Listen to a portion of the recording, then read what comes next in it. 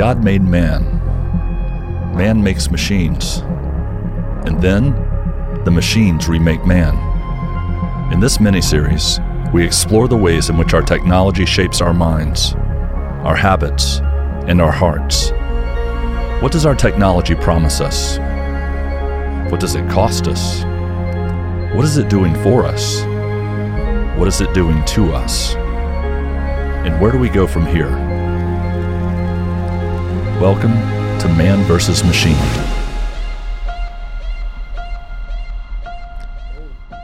All right, welcome back to another episode of Man vs. Machine, the final episode of Man vs. Machine. This is going to be a fun conversation, I think.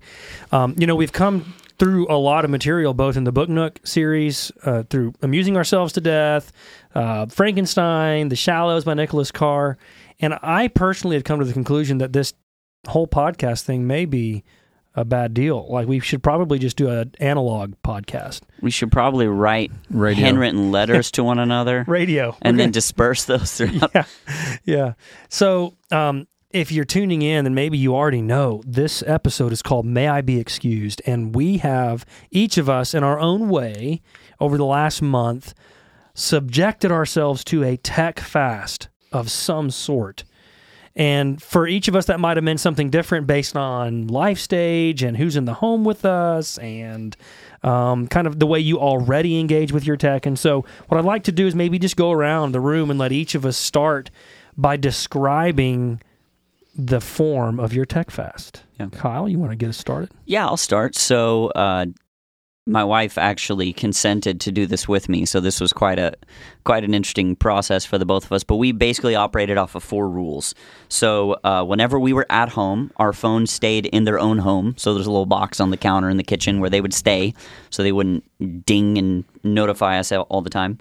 We also said no TV after 10 o'clock on weeknights, or weekends, because we had no screen tech of any entertaining kind. So like I still used it for work and, looking up things that we needed. But I never used any screen tech for entertainment Monday through Friday of any kind. And then I didn't do any TV of any kind on the weekdays, but we let ourselves watch our, couple hours of television on the weekends. But after 10 o'clock, it was no go for that. So that was kind of our tech fast, kind of those 4-ish rules. Nice. Yeah, I made a decision not to touch anything electronic, so vacuum cleaner, dishwasher, smart. So I had Leslie just kind of help me out with this and make sure she did it. That's good. Well, that's noble. Yeah. So now my attempt was to stop reading as much as I was online. Because I basically I don't venture to a bunch of websites. I know this sounds really dumb, but just say transparency. I read Fox News, and I read Yahoo, and I know Yahoo is a very liberal. I don't even call it a news site. It's just a bunch of articles. And for why I even go to that, I think it's just because it's on my phone, and I will alternate between those two. And what I found was. If you go back to our last conversation, maybe we'll get some of this later. I don't want to go too far into my conclusions, but anyway, my attempt was to read, stay away from just feeling obligated in a sense to just check that. Like first thing in the morning, roll out of bed, you just want to let me see what the headlines are, Right. So I tried to avoid that as much as I could, and that was my tech fast, and be a little more busy in the evenings, just doing some other things that I wouldn't do instead of watching a TV show or something. Right. Yeah. So good. Just cool. Trying to break from habitual practice. Yeah. Yeah, it's good. Yeah. Cool. So I maybe am in a weird situation doing tech fasts because I sort of live immersed in the technology world from about 6 a.m. every day until about 5 p.m. every day. So did you just take a sabbatical? Well, yeah, I just took I went on vacation. No, actually, what I did is I did a couple of things, actually. One is I turned off all notifications on all apps for both work and personal. So my phone wouldn't nudge me, my email client wouldn't nudge me. I was sort of free of these sort of nudges and pokes from technology, so that my attention was my own. There was no one or no technology was competing for my attention.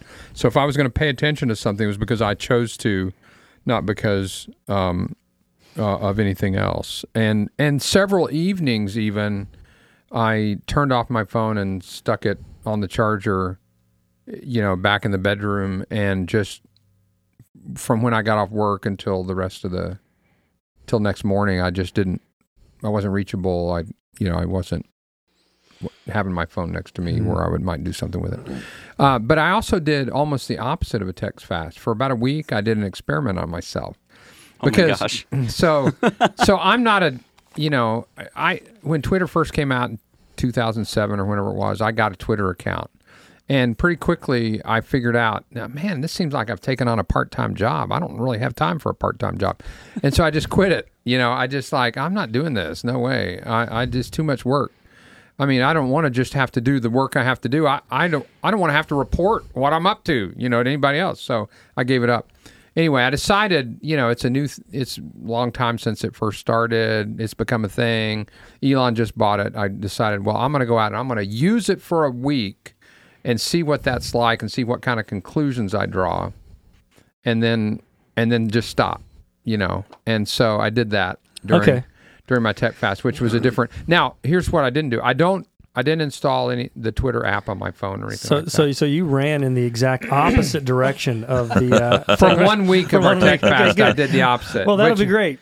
We'll talk about the findings of this thing in just a little bit. So my own tech fast was kind of like Kyle's. There was a TV element, and then there was like a cell phone element. So the TV element was past a certain point in the evening, we shut off all screens in the house.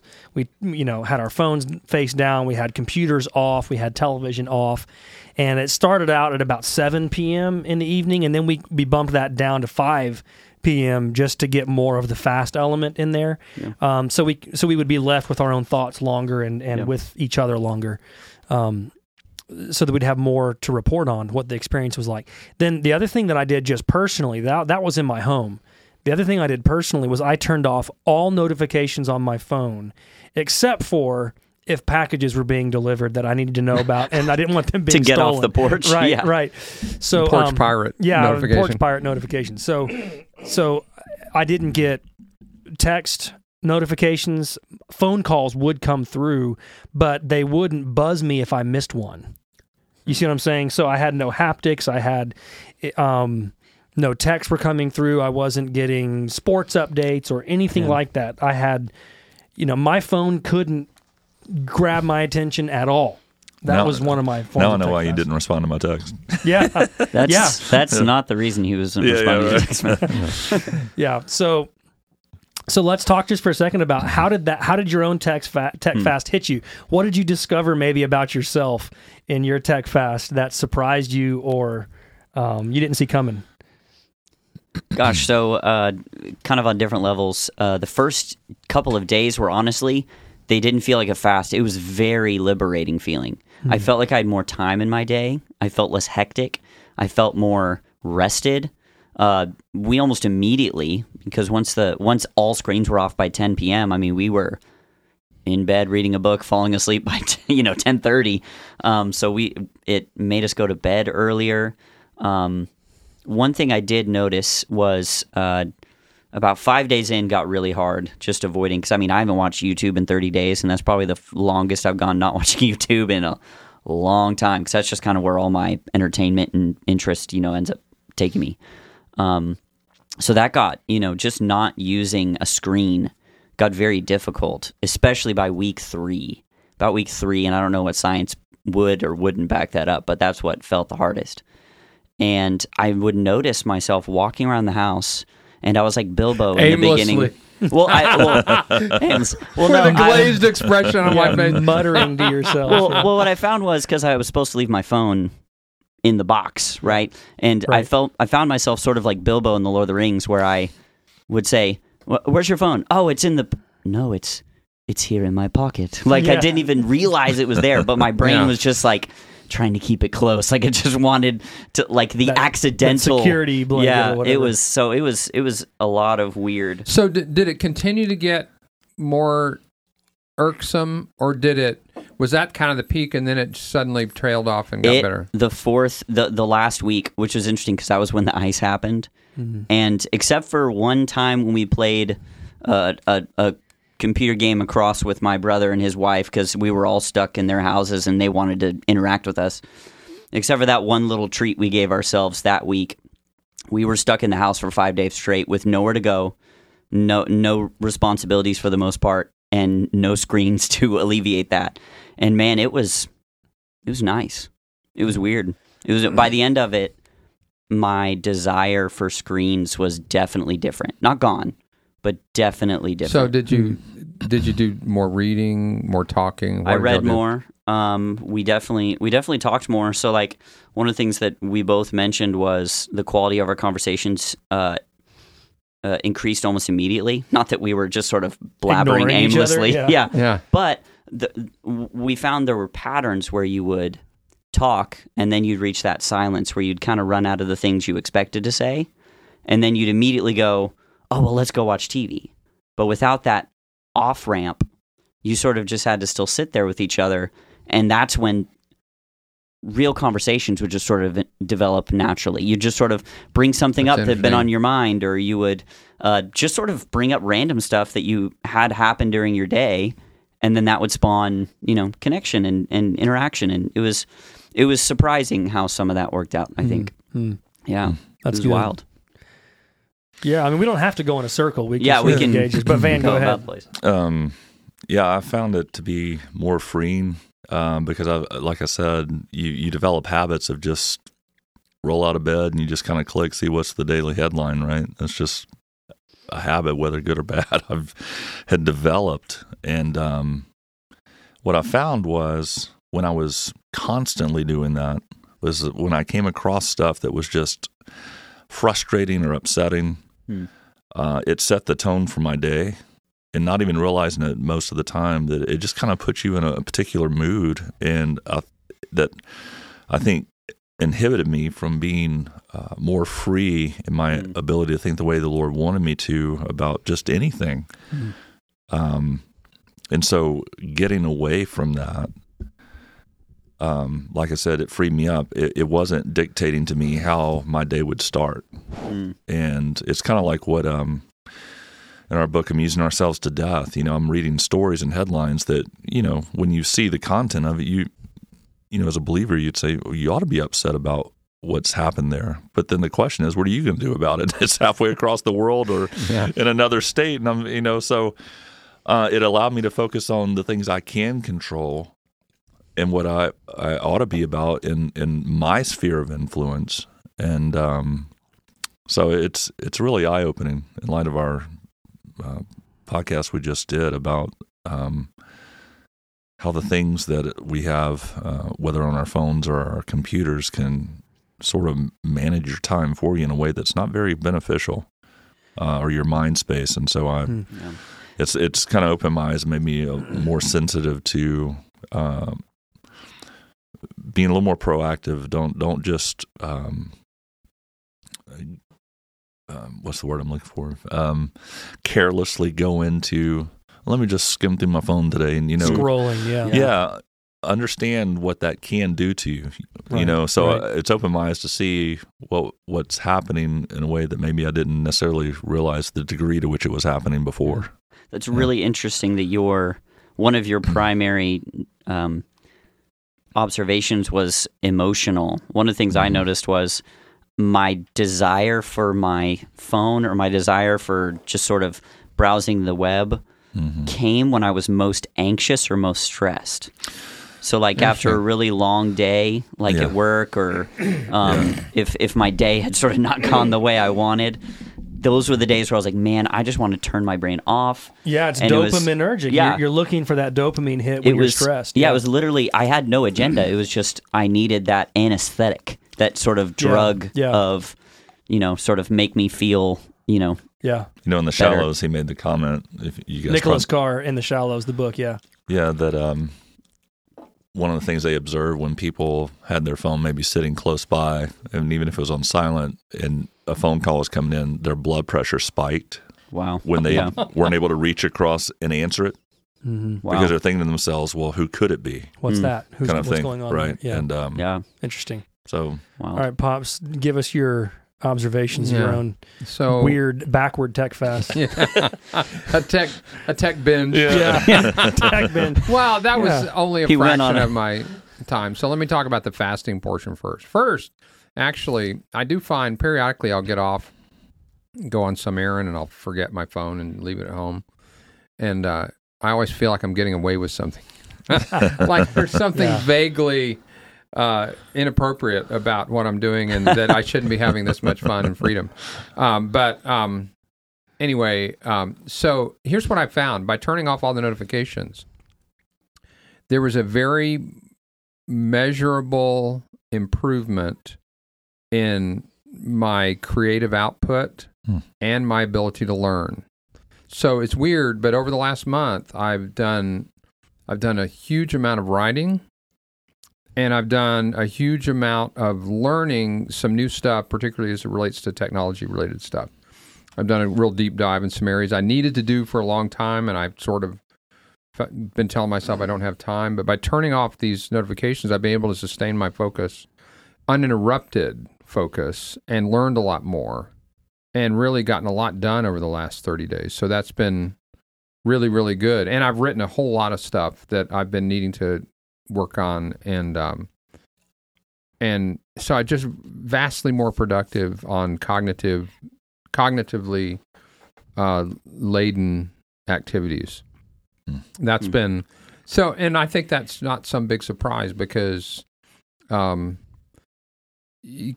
made the point, I think, that context switching is expensive. Maybe that was in the podcast we did on the Shallows, but the whole idea of multitasking. Yeah. And just shifting your attention from one thing to another, particularly in writing or in deep learning of some kind, re-engaging with a complex context takes time. And so if you jump out of it because your phone's saying, hey, you need to pay attention to this text, and it's vibrating in your pocket or whatever,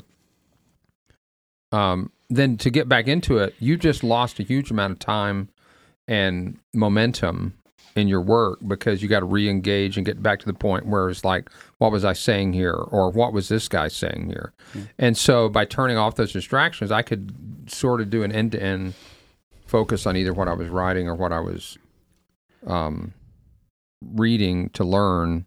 And it was just the velocity, I guess, of the pace of learning and writing was much more productive. So on the Twitter side of things, did your opinion of Twitter change? Well, I'll tell you that in a minute, but I don't want, before I shift to... I was going to ask, did you notice, in addition to the velocity or quantity, did you notice a difference in the quality of what you were producing?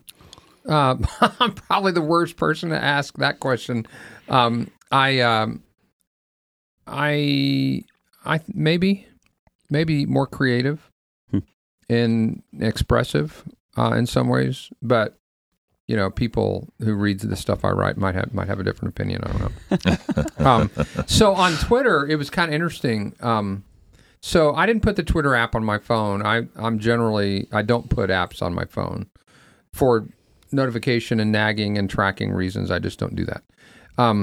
But I started using it. And so the first thing I realized when I got on Twitter, I mean, if you're a Twitter user, you may laugh at this, but the first thing I realized is I wasn't following anybody. And that's a big thing, I mean, that's kind of what constitutes your news feed. And so the first thing I had to do is go figure out who in the world am I going to follow, And so I followed kind of this random hodgepodge of different people, some writers that I'm interested in,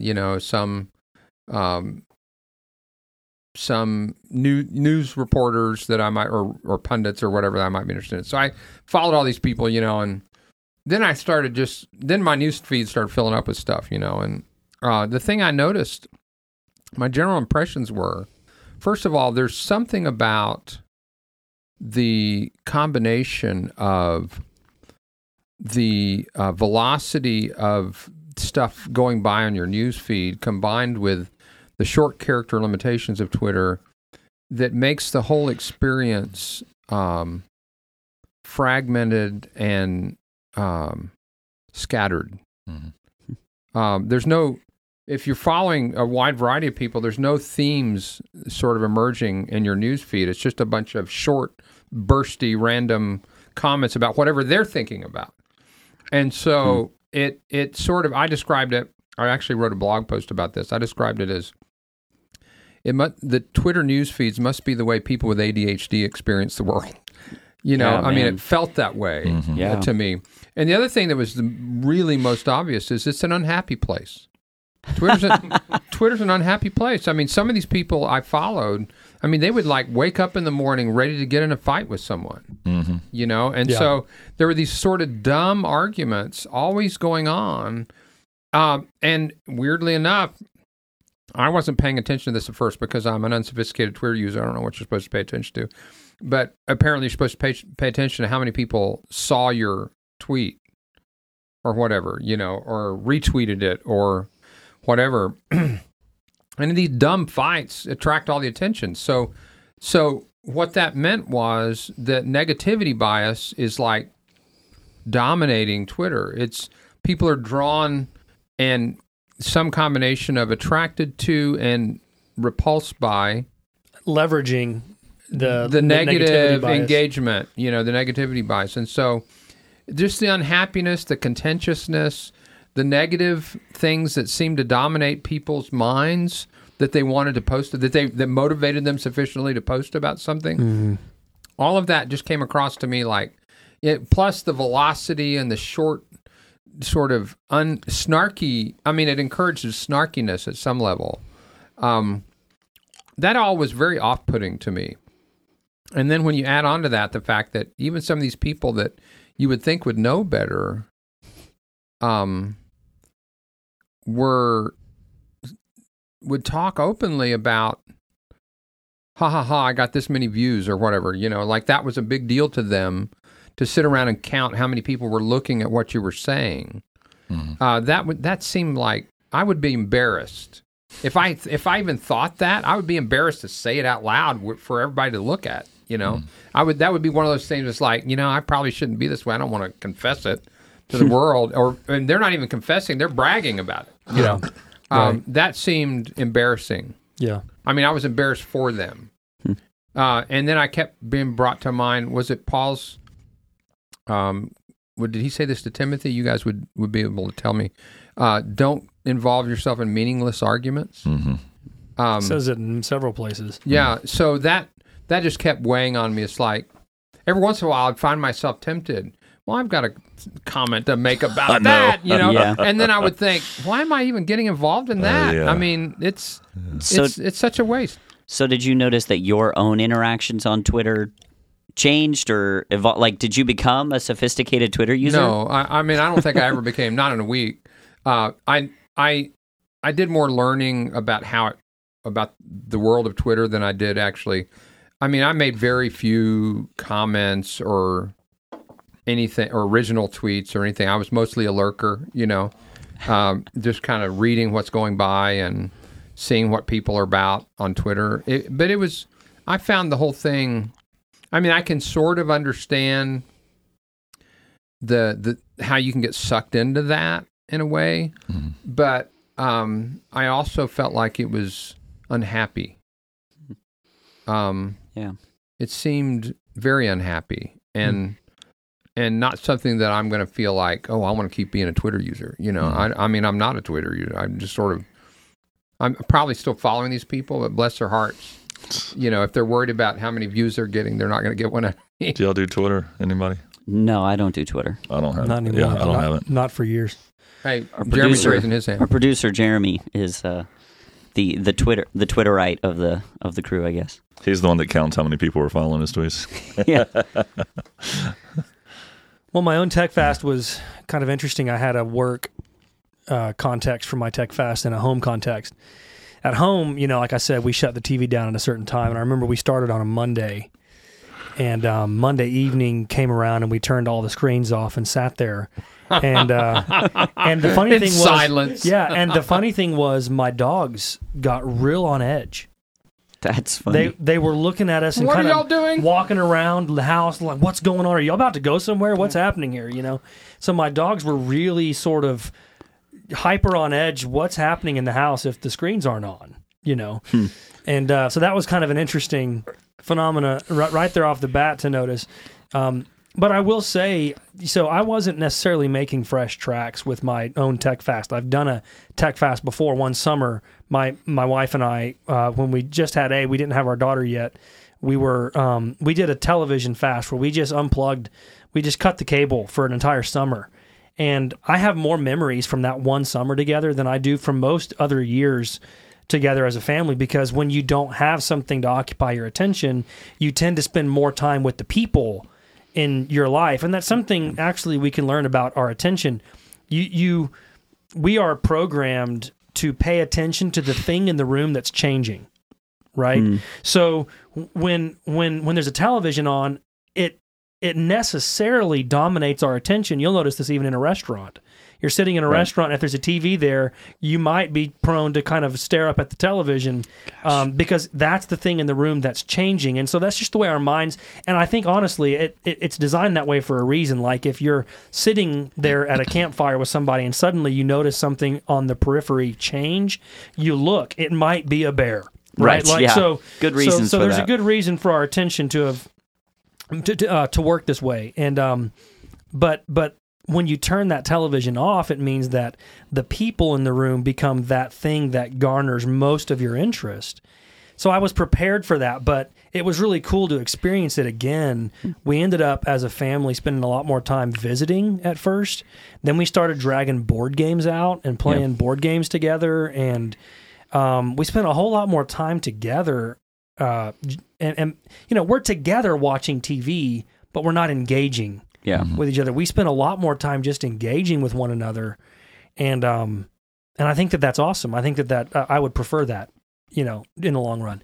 On the work side of things, the way I had my phone set up was, like I said, I had no notifications pinging me throughout the day. I had no vibrations in my pocket, none of that. So the first few days of not having my phone, I was very, very conscious of the fact that I had turned notifications off. My mind was sort of going, there's probably something happening in the ether sphere that needs your attention. That needs my attention, and I don't know what's happening. And so it was almost distracting that I didn't have those notifications turned on. But within like 2 days, I would say, I just sort of fell into kind of what you described, Pops. I fell into this hyper productivity mode where I could go hours just focusing on a task, whether that's sermon writing or planning or whatever the case may be, whatever it was. I could go hours on end and forget that there's another world out there that might be needing my attention. And then I would look at my phone and realize, pull it up, and I have to manually go into my text apps because I have multiple, and look and see who's been talking, and I might be like 3 hours late to a conversation, you know? Right. But what was cool about it was I really got kind of what you experienced. My mind, when it was freed up from that external control center that was constantly through haptics and whatever, pinging me and nudging me to go into my phone and think about something else, my mind was freed up to just think and work and produce, and it was awesome. It was really awesome. But then something happened.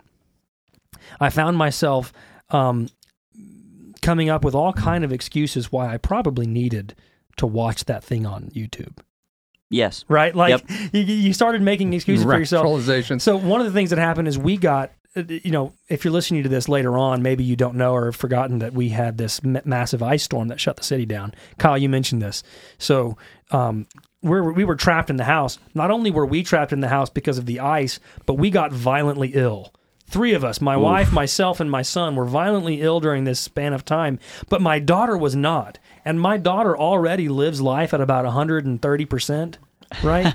And so we were at like 10%. She was at like 130%. And I decided I need to turn the TV on for her, right? Just so that I could convalesce a little bit. So anyway, there was that sort of interesting experience as well. But yeah, it was an interesting. And it's interesting you mentioned this idea of, sort of the world outside of your awareness. It was kind of weird sort of experiencing, like, I knew less about the news. I knew less about, all the channels or things that I follow. I wasn't up to date on things. And at first that did give me some of that, like, oh no. And then the longer it went on, you kind of went, the world's not exploding. Like, my ability to do my normal life. It's a total illusion. Mm-hmm. My normal life is moving by actually at a better pace than when I was aware of all these things. I think that part of that phenomenon that we're describing there is being, news awareness has turned into a kind of virtue. Mm-hmm. And if you're not aware of what's happening in the news, you're looked down. It's hip. Yeah, well, you're looked down on almost as being irresponsible. Mm-hmm. But it sort of begs the question, okay, what exactly, Van, to your point, am I responsible for with all of this knowledge of what's happening in Tajikistan? Like, what am I... Right. What am I going to do about it? It's only news because they call it news. It could just be information that has nothing to do with me. It's only news if it's actually important for me to know. So we all went on this tech fast. We went on our own little journey. Some of us did the exact opposite of a tech fast, but did not understand the assignment. Came to their own. I didn't. Yeah. I've worked missing the point of the assignment up into an entire field of expertise. Yeah.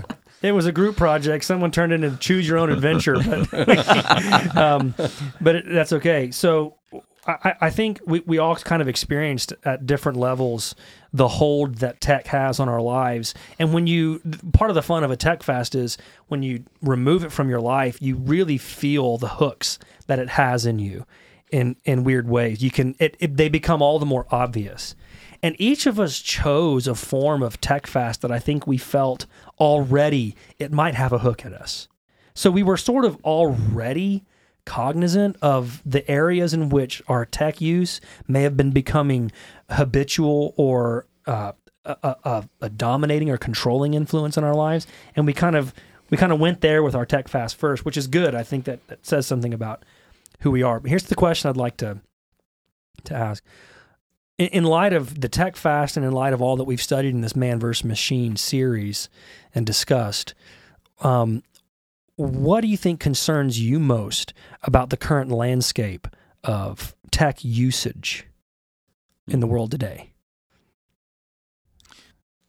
And obviously, we could go to AI, right? Artificial intelligence is certainly concerning, but let's keep it to the real practical, everyday landscape. What are the things that we're worried are happening to the people we know based on their use of technology? Yeah, because I could fast from artificial intelligence. But that wouldn't be much of a fast. It'd be like me fasting from broccoli. Yeah. That happens all by itself. Yeah. I've been fasting from my own intelligence for quite some time. Right. Yeah. So I think we have made a gigantic mistake as a society and as a country in letting any non-adult have access to social media. Mm-hmm. I think social media is proven to be more dangerous to young people than alcohol. Mm-hmm. And yet we put an age limit on alcohol, but we have no age limit on social media. And I think we need to seriously think about precluding any access to social media for anyone under 21. Worst case 18, but I'd prefer 21. It's harmful, especially to adolescent females, but to everyone, really. I mean, if you combine the effects of porn on young men with the social contagion and contributing to depression and self-hatred that happens with adolescent females in social media contexts, I think it's just bad for everybody. Mm-hmm. Yeah. And so I think that's a huge negative. I mean, there's all kinds of studies that exist and are emerging about the destructive effects of this on young people, and I think we should outlaw it. Yeah. You made the comment earlier about your experiment with Twitter, and this must be how people with ADD see the world. My question is, has things like the net and social media created ADD in people? It's not like they came to it already having it, but it developed ADD within their minds. And so my concern is, what kind of people are we producing in light of these technologies? We talk about how hard it is, or what we've observed. Kyle, you may be able to comment on this a little bit too, but one of my daughters, she is scrolling through Instagram, at home, just a friend or something she was following. But before I said something to her about it, I just noticed that it's just, forever. And I'm like, what are you looking at for so long? She goes, oh, I'm just following. I said, let's just put it down, because it's not good for you. Number one, just have your eyes on that for so long. And I said, and plus, there's other things you can do. I've only been on it for a few minutes. It wasn't a few minutes. I knew it wasn't a few minutes. But what I think is happening is, it's very hard for them to engage in any kind of meaningful conversation, or even look you in the eye, because they become very, you made a comment about you and Emily with your fast. You sat there and for a little while, you're having to work it. What do we say to each other? So Nicholas Carr in his book, The Shallows, actually talks a little bit about this idea that even our nobler emotional responses like empathy, sympathy, compassion, some of these things that we would say are very human responses to things like suffering or relationships, those actually take time to be developed and reacted to. So if we're on these, quote, social media, or even just any platform where we're being distracted constantly, it short circuits our ability to have our more nobler emotions. And so I wonder if it's like those are muscles that have to be developed. And so I do wonder how many of us have actually shrunk our muscle, to use your word, of having real connective responses to other people, because we're mediating those interactions through some of these tools. Yeah. We know that's true in the developing youth. We're developing a generation of sociopaths. Because we're reducing their ability to have empathy. Even just to your point, the observation of eye contact has made it to where it's harder for them to relate to the other person as a person. And I don't, I hesitate sometimes to say that these things, it's like, well, the youth are the ones doing this to themselves. In some way, that's correct. But in other ways, we gave them these tools that are so overpowered. It's like we put kids in a cage with a rabid dog and then said, well, why didn't they know how to make it sit? It's like, well, because we put them in there with that thing that they had no ability to control. Well, it was going to eat them. We don't give kids credit cards. Yeah, because we don't give them power saws. Yeah, because we know that they lack the maturity to draw some of those lines for themselves, and that's just true of childhood. I think to your point is like, and I know I've heard you say this before. Yeah. There's a lot of adults who are more addicted to tech than even kids are. But I guess my point is, there's a maturity point that you wait to reach so that you can make the best possible decisions for yourself. Right. We've not assigned any of that to. Oh yeah, tech. Absolutely. Well, and two, we're mediating these relationships online through these tools, and then what happens is it forces us to mediate those relationships differently when we are in person. So what's interesting is my observations about the television, something I do I watch with my wife, changed the interactions I had with my wife when we weren't watching television. I think that's something I had to wrestle with, and I think a lot of us need to wrestle with more, is we sort of go, oh, I'm a bad person on social media, or I don't become the best version of myself when you're in the internet. No. Whatever person you're becoming because of your interactions with technology is the person you now always are. And so we need to take responsibility for that. So that actually hits on one of my great concerns for the current climate of tech usage in our culture. And this is a phenomenon that was discussed in The Shallows and in Amusing Ourselves to Death. Tech comes with its own ethic. And so it creates a certain kind of mind. The tools we use will create a particular kind of mind. And then that mind becomes a particular kind of society or culture. And so in the same way that television had created this sort of entertainment-dominated, obsessed culture, we could talk about Twitter society or Facebook culture. And, Twitter's ethic, you talked about this a little bit ago, Pops. You talked about that being a sad place. Yeah. Well, in some ways, I think it's turned society into a sad place. It's obscene, competitive, polarizing, lacking in any argumentative nuance. It's all in 140 characters or less or whatever it is. And I don't know what the limit is now.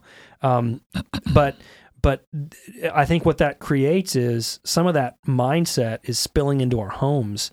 And so we've got polarized families and polarized churches, and we don't have the ability to think deeply or well or in any nuanced, complex way about hard issues. And so we tend to think in headlines or in short, pithy bites or bumper sticker politics or theology rather than... Yeah, and we have the entertainment side of that coin, the entertainment side of our devices that are allowing us to numb us to those conflicts when we don't want to deal with them. So we go 100 miles an hour, destroying relationships and building division and disconnecting from each other. And then whenever it gets too much, we run off and we numb ourselves with entertainment so that we don't deal with the problems we're creating. Well, there's also this, and it's along these lines. We talk about social media and the internet in general, communication technology, we'll call it. Communication technology as the conquering of time and space. Because you can talk with anyone instantaneously anywhere in the world. But there's a sense in which time and space is good for us. It's good to be in your time and in your space. That local involvement is good for us, and I think in some ways even creates necessary boundaries for us. So I think that there really is a sense in which a bad idea in the old world would have had to work really hard to make its way out of its own town, or certainly would have had to work really hard to make it all the way to a publisher, right? But today, you can blast anything online, and there's this old expression that the lie can get halfway around the world before the truth can put its boots on. Well, now it's like the lie can own the hearts and minds of the entire world before the truth can put its boots on. Right. Well, you can think about the TikTok challenges that are put out there today. The most recent that I've heard about are go into a store or any building and start a fire in the bathroom. And people read this, and sure enough, I've read multiple stories of the people that have followed up. The Walmart by our house is exactly what happened here, yeah. The Kia Hyundai challenge. Hey, we can show you how to steal a car because there was something they overlooked, and when they put these certain year models out, and sure enough, the thefts on those just skyrocketed instantly. And so, that social contagion is real. It's not just in we hear about it in certain categories, but it exists in every category. And that's something where I worry about the way that we sort of outsource our influence by doing these things. So you mentioned, Keith, that you sort of showed up on Twitter and realized, my job is to follow people. Yeah. Which is a really funny, like, to show up at a meeting and go, I need to figure out who I'm listening to. That's a weird place to find yourself. We do that with all of these technologies. We go, I want to give someone some influence over my attention and over my mind and over my heart. Instead of saying, who do I already know in my life that should exert more influence on me? What about my pastor? What about my parents? What about my spouse? What about, the authorities and institution God's ordained for you rather than... Right. And that actually have an investment in you. Yeah, so this is... I was sitting here thinking about this very thing, and it's a little bit of a different direction. I want to say one thing responsive to something Kyle was saying, and you, Ben, about sort of how online environments encourage a certain amount of social pathology and expressing and a lack of empathy and a lot of these other things. If you understand autism as, across a spectrum of symptoms, but one of the symptoms is lack of an ability to pick up on social clues and lack of a sensitivity to social concerns. In a sense, these environments encourage us kind of to be socially autistic. Mm-hmm. Right. Mm-hmm. It's harmful in that way. And that's not to belittle anybody who's got a natural autistic challenge, but just to say you don't want to encourage that, right. and the other people. But the other thing I was going to say was about this whole thing of attention. I've thought a lot about this. there's a growing problem, I think, in which more and more people don't have interests outside of themselves, and have an outward focused interest. If you look at what happened in the garden, the very first thing God had Adam do was take an interest in the other animals. He had him name them. Right, and focus the garden, on that. Yeah, I mean, even the and garden then he itself, turned and said, "Oh, and by the way, we a lot in Christian circles we'll focus on. Well, we work is good, right, and all that's correct. True. But also, work is involved in taking an interest in something outside of yourself. Right. There's a great book called Life at the Bottom by Theodore Dalrymple. I think I maybe mentioned it in this podcast series before. And he talks about the social pathologies that happen in inner city urban areas in England. He's a psychiatrist and he treats people. And routinely, one of the challenges of the people he treats whose lives are in a mess and who themselves are in a mess and all this stuff is that they don't have any interests outside of themselves. And he'll bring this up with them and they'll say, well, how do I develop interests?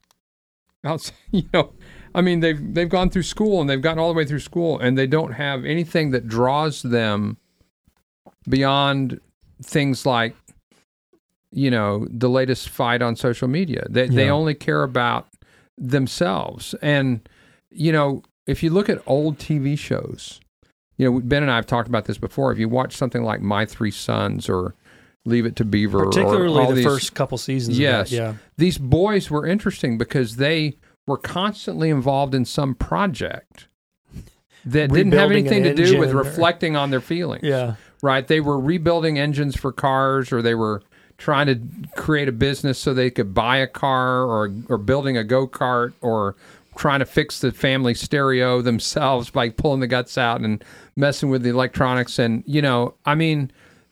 it's striking to watch these shows and see how these kids were spending their time. They had this huge interest in things outside of their own mind. It was interested in things for their own sake. Mm-hmm. And I think that's something else that's undermined. Yeah. I think human flourishing, if we want to be successful on almost any term, particularly as men, but even beyond that, we have to learn to develop an interest in things that are not just about the way we feel in our hearts. We can't sit around gazing at our navels. We have to develop a genuine interest in things in the world around us that are productive and useful and practical and create value and these kinds of things. And a lot of this tech sort of forces us into a self-reflective state of mind perpetually. It's like you can't escape it. Either that or entertained. Right, entertained, yeah. It's dissipating. Yeah.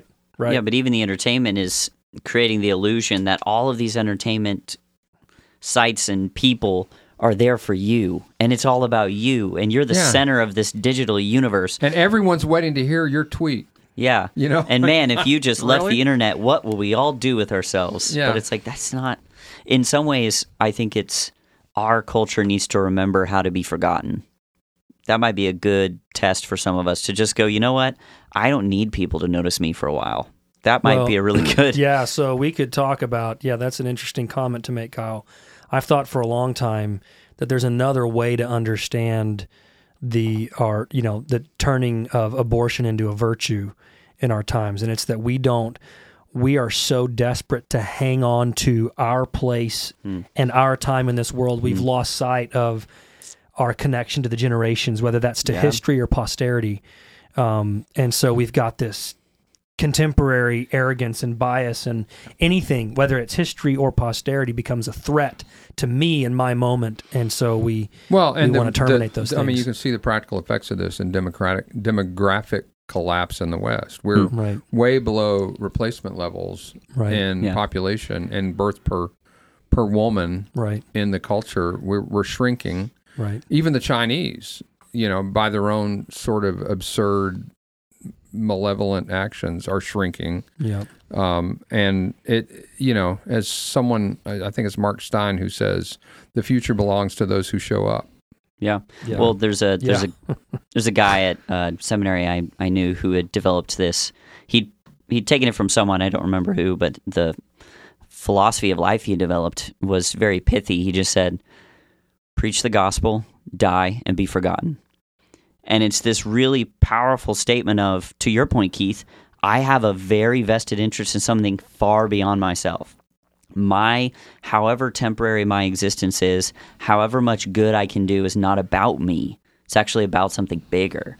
Yeah. And that kind of courage and conviction is really, really necessary. It's something we need to cultivate. All right, so here's what I think we should do at this point. Let's talk about some of the conclusions maybe we've come to in our own tech fast. So we've observed the effect that it had on us. Let's talk a little bit about the conclusions we might have come to, and maybe reflect on, is there any aspect of your tech fast you'd like to carry forward?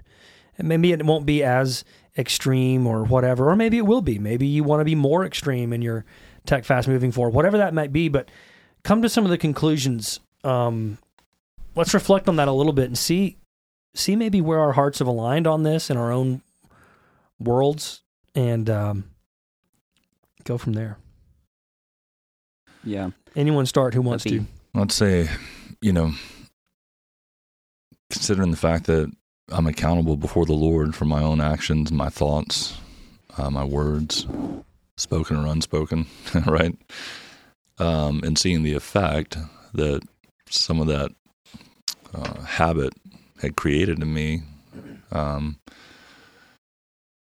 Again, I always feel like I need to preface this. I'm not somebody, and maybe it says, well, it goes without saying, but never been given over to saying profane things or profanity or anything like that. But I found in myself, you read some of these headlines, especially as it relates to how our country is being run.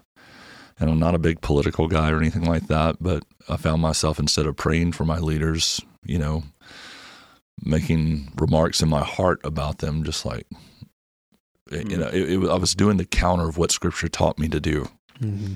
And so, if I'm going to be obedient to the Lord in my walk, I need to tame this habit or remove it whenever I sense these things controlling me more than I realized they were, as far as setting the tone for my day or a mood, that it's just not what Christ is wanting to develop in me. And so, again, I'm not trying to paint a picture that this is all the time kind of stuff, but just the ability that it has in a moment just to affect you in a way that is not productive or fruitful for the life of a believer. I thought, it's each of our responsibility to make sure we're keeping those things in check. Mm-hmm. And so, anyway, I think that's just one impact it's had on my thinking and how I need to understand, things like this. So. Yeah, it's good. Yeah, so I'll have one really simple thing and then one kind of more, a larger takeaway that we've done in the Wisdom House. So the first one was, about halfway through, I turned the phone screen to black and white, grayscale. Really simple thing I did. You have to kind of dig for it. It's in the accessibility. It's built, I believe, for those who have color blindness of some sort. But I turned my phone black and white, and so everything on it is black and white.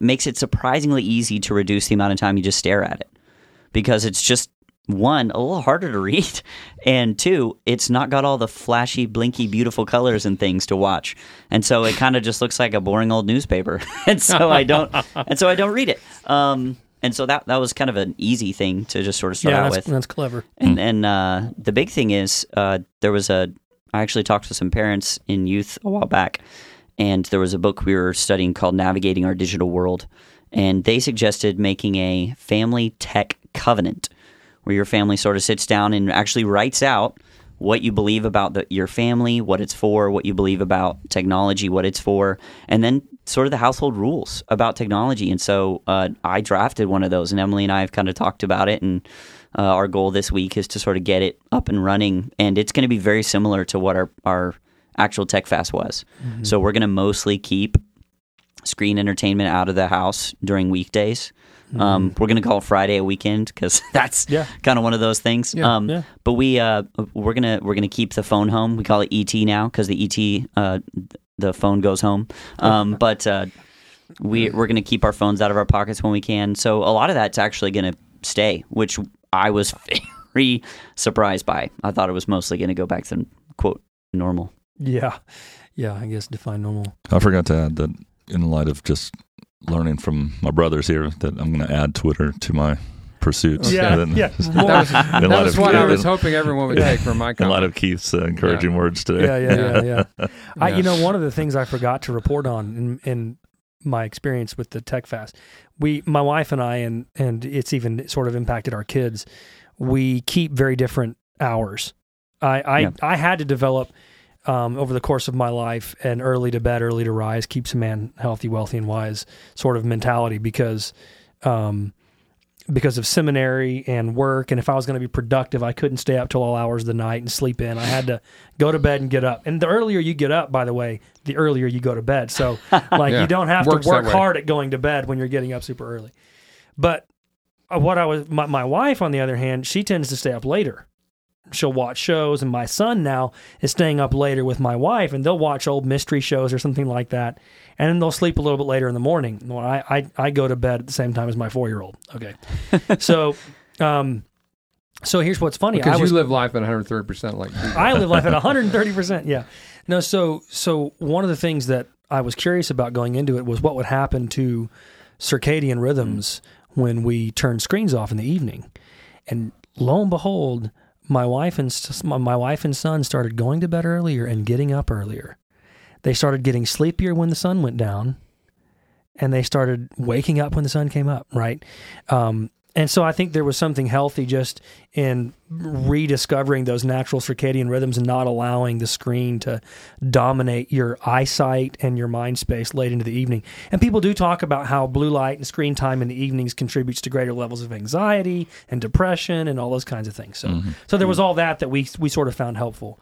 Yeah. But I'll say to with you, Kyle, that there was something we rediscovered in just the quality of our time together in the evenings when we pushed the screens to the periphery and we said it's not going to dominate our attention spans, that we don't want to lose.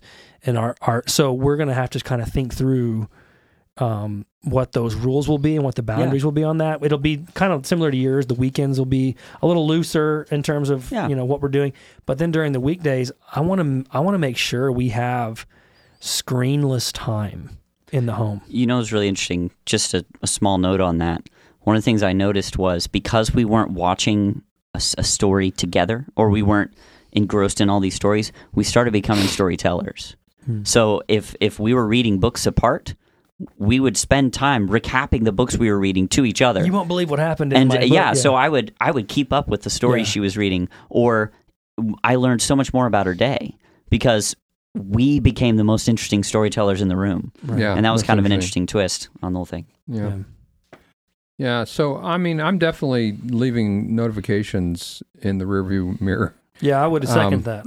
I'm not going to put myself back in a position where my phone or any other tech decision is determining where I focus my attention. I want my attention focus to be my choice and not my reaction. And I think that's a big lesson for me. I think I'll get a lot more done. I also think I think it's just not in the cards for me to become a big Twitter user. There's just something, and maybe if I were younger, that would seem like more of a temptation. I don't know, but it's just not. I mean, the unhappiness of it, the frenetic, manic sort of environment that it comes across to me as is just not appealing at all. Now, maybe I just followed all the wrong people, and that there's people I could follow that it's just a reasonably paced message of sweetness and light, but but I didn't stumble across those people. Well, I can just say, as a young guy, I have no temptation toward Twitter. Yeah. Okay. As a young guy, if you do say so We're really stretching the definition down here. And the last thing I would say is I need to. So I'm late in life. I'm actually raising a youngster, and I think there's a lot that we need to reconsider about the presence of the screen in our home generally. And I'm not really talking about, he doesn't have internet access or anything like that, but we probably spend more time with the TV running than we really should. Mm-hmm.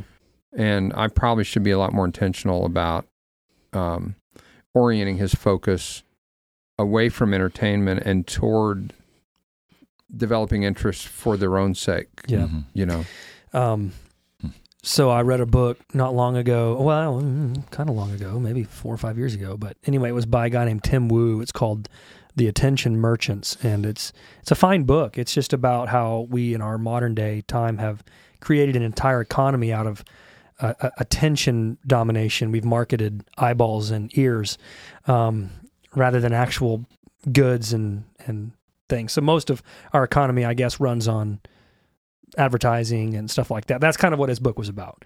But there's a quote by a philosopher named William James at the beginning of the book, and it said, I'm going to paraphrase the quote here, but he said, at the end, in the final analysis, your life will equal whatever you paid attention to, whether by choice or by default.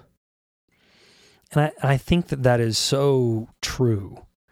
And I think that most of us, tech use is the kind of thing we'd really rather not have to think about. We'd kind of like to just sort of free float through our tech-dominated world and go into it whenever we have the inclination, you know? And so what I've learned, though, through the Tech Fast, not just this one, but other ones that I've done, is if you're going to the television willy-nilly anytime the inclination hits, if you're going into your phone willy-nilly anytime the inclination hits, and I don't really know how to define willy-nilly, but I think you know what I mean.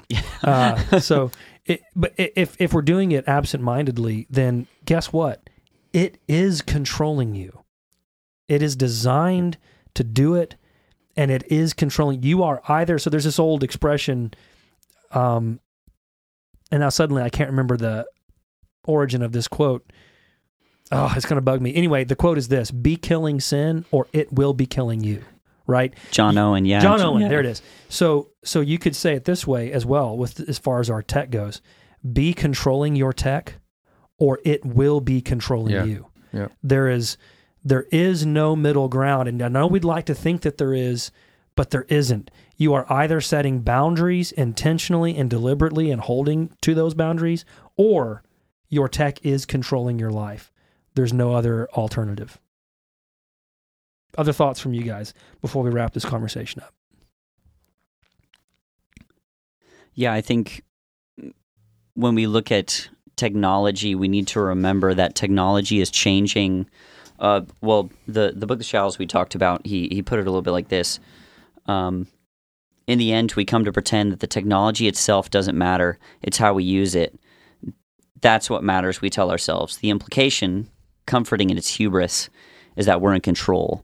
But the point he's trying to make is that the technology is the way we're seeing the world. The technology is the way that we're listening to the world. The technology becomes our eyes and our ears. And so it's going to shape our relationships. It's going to shape even our understanding of ourselves. One of the things that freaked me out the most about this whole thing was I was allowing these tools to teach me and teach me about myself and to even relate to myself and my emotions and my thoughts. And to Keith's point, I would rather have that be under my control because I would like to place myself under the instruction of the Lord and not under the instruction of Google or ad campaign managers. I would like to be able to say that I love the Lord, my God, with all my heart, my soul, my mind, and my strength. Hey, here's another thought, because the conversation hasn't gone on long enough already. But there was this moment in Frankenstein where it described Victor Frankenstein, the scientist, sort of just getting lost in his own pursuit of ambition, creating this monster. And the way that Mary Shelley describes it is he becomes so obsessed, he becomes sick and antisocial, and he even lost the ability to notice the changing of the seasons, and so kind of like video gamers. Kind of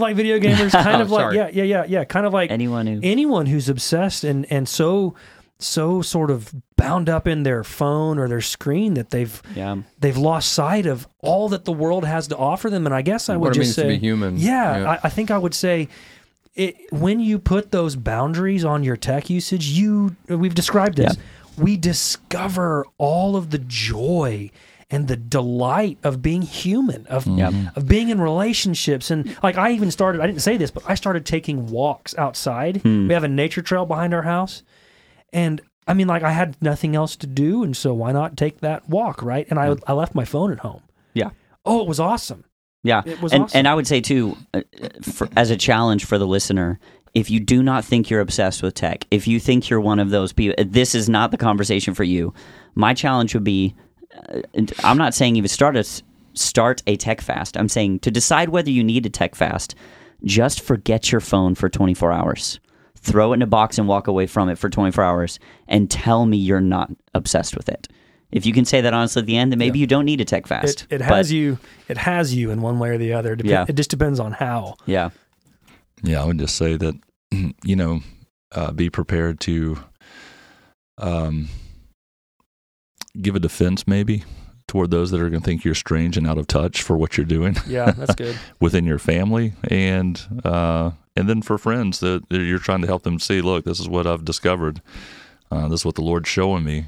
It's kind of what Peter says, we'll get to this later in our study in 1 Peter, but people think it's odd that you don't plunge into the ruin and sin that they're engaged in when the Lord has called you out of this kind of life, right? People thought I was real weird when I got off social media a few years ago. Yeah. But it's one of the best decisions I've ever made in my life. And if people are honest, if they take the challenge, they'll say, wow, you're right. That's true. I discovered this myself. I'll tell a very quick story. My next door neighbor, we were out of town on vacation, and apparently a windstorm came through, blew the side of our fence down. It's at the time we still had a chocolate lab in our backyard, and anyway, she had my phone number, and and we had, maybe seen each other once. I just said, hey, we're gonna be out of town. If you see somebody pull up in our driveway, just know that shouldn't be happening, kind of thing, so you can get in touch with me. Well, so she texts me and says, hey, the fence blew down, your dog's in our backyard, and I said, I'm so sorry. And she said, oh, don't worry about it. We love dogs, and she's so sweet, and I'll feed her and all this kind of stuff, And so we were gone for another 4 or 5 days, and she's texting me every day, just, oh, we loved it, Gracie so much. She's such a sweet dog. And so I got back and like, wow, I'm going to take a chance to go talk to her and get to know her better because we hadn't had a chance to do that. So I knock on the front door, and she barely cracks it open and said, hey, just thank you so much for watching after the dog. She goes, okay, you're welcome, and shuts the door. I'm like, what happened to the big bubbly conversation we were having over text? I'm like, what in the world is going on here? And she's just like, she is a completely different person on text or social media than in person. And so it's just a reminder of... She might have been surprised to find that the dog was owned by Goliath. She's seen me before. What that was about. The Nephilim showed up at her doorstep. Yeah. That's right. No. But anyway, it kind of, in light of our conversation today, it kind of jumped out, your comments, Van, made me think of, not about the dog, and the ridiculous story about your bubbly texting. Not ridiculous. Why is my story ridiculous? Story, Van. But Twitter's okay. It's a great story, Van. I think this is breaking a particular down barriers challenge. Between people. Doing something that's countercultural with technology is a challenge for families. And this was, I think, and we're called as believers to live in community with other people. Our church family needs to be more than passing acquaintances that we see on Sundays, right? Mm-hmm. We should be doing life together.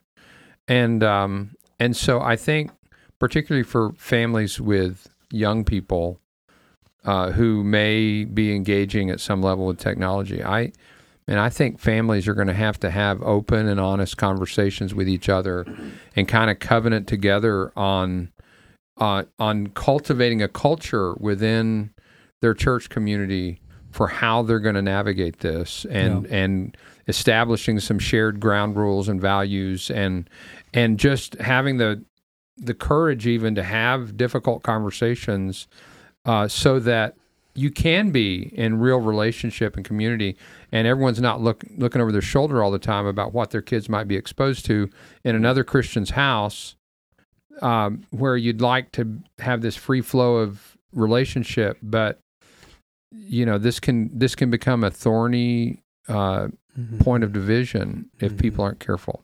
Yeah. Guys, thanks for doing the Tech Fast with us. Or the Tech Binge, depending on how you approach the experiment. A little of both. Yeah. But I appreciate it, and I really do hope that it's encouragement to it's possible. Yeah. If nothing else, consider it is possible to put serious limits on your tech usage and reap real benefits. I don't think any of us walked away going, boy, that really cost me in some valuable ways, and I can't wait to get more tech in my life. Yeah. I'm going to carry 4 phones now. Yeah. Like that wasn't anyone's conclusion here. So if we just have time, let me just say real quick, with this whole balloon incident with China recently, I was listening to some military analysts, and they were saying, some were thinking this may be a dry run to drop some electromagnetic pulse device. And so I was going to ask Keith, and we don't have to answer this on live in our podcast here, but they were saying if they did do something like that, they were saying it could cripple us for up to a year. And so in light of this, our reliance on technology and viewing it as it's a must in order to survive and operate, what would you do if it was all wiped out for a year? How could you make it? What would you depend on in light of an event like that? We don't even know where eggs come from. Like, there's an egg shortage, and no one's thought to go get chickens. They're those powder box things, right? You just sort of mix it. So anyway, just food for thought. The thing you depend on. I think for a lot of us, we are a little bit like the Israelites wandering away from Egypt, and we're sort of looking back at all that technology we're leaving behind, and we're sort of going, man, we weren't as hungry with Google around, right? And it's like, do you not see the beautiful gifts that God has in store for you outside of that? I think that's what we can all look forward to. Yeah, go find out. We should all want to live life outside the Google plantation. Yeah.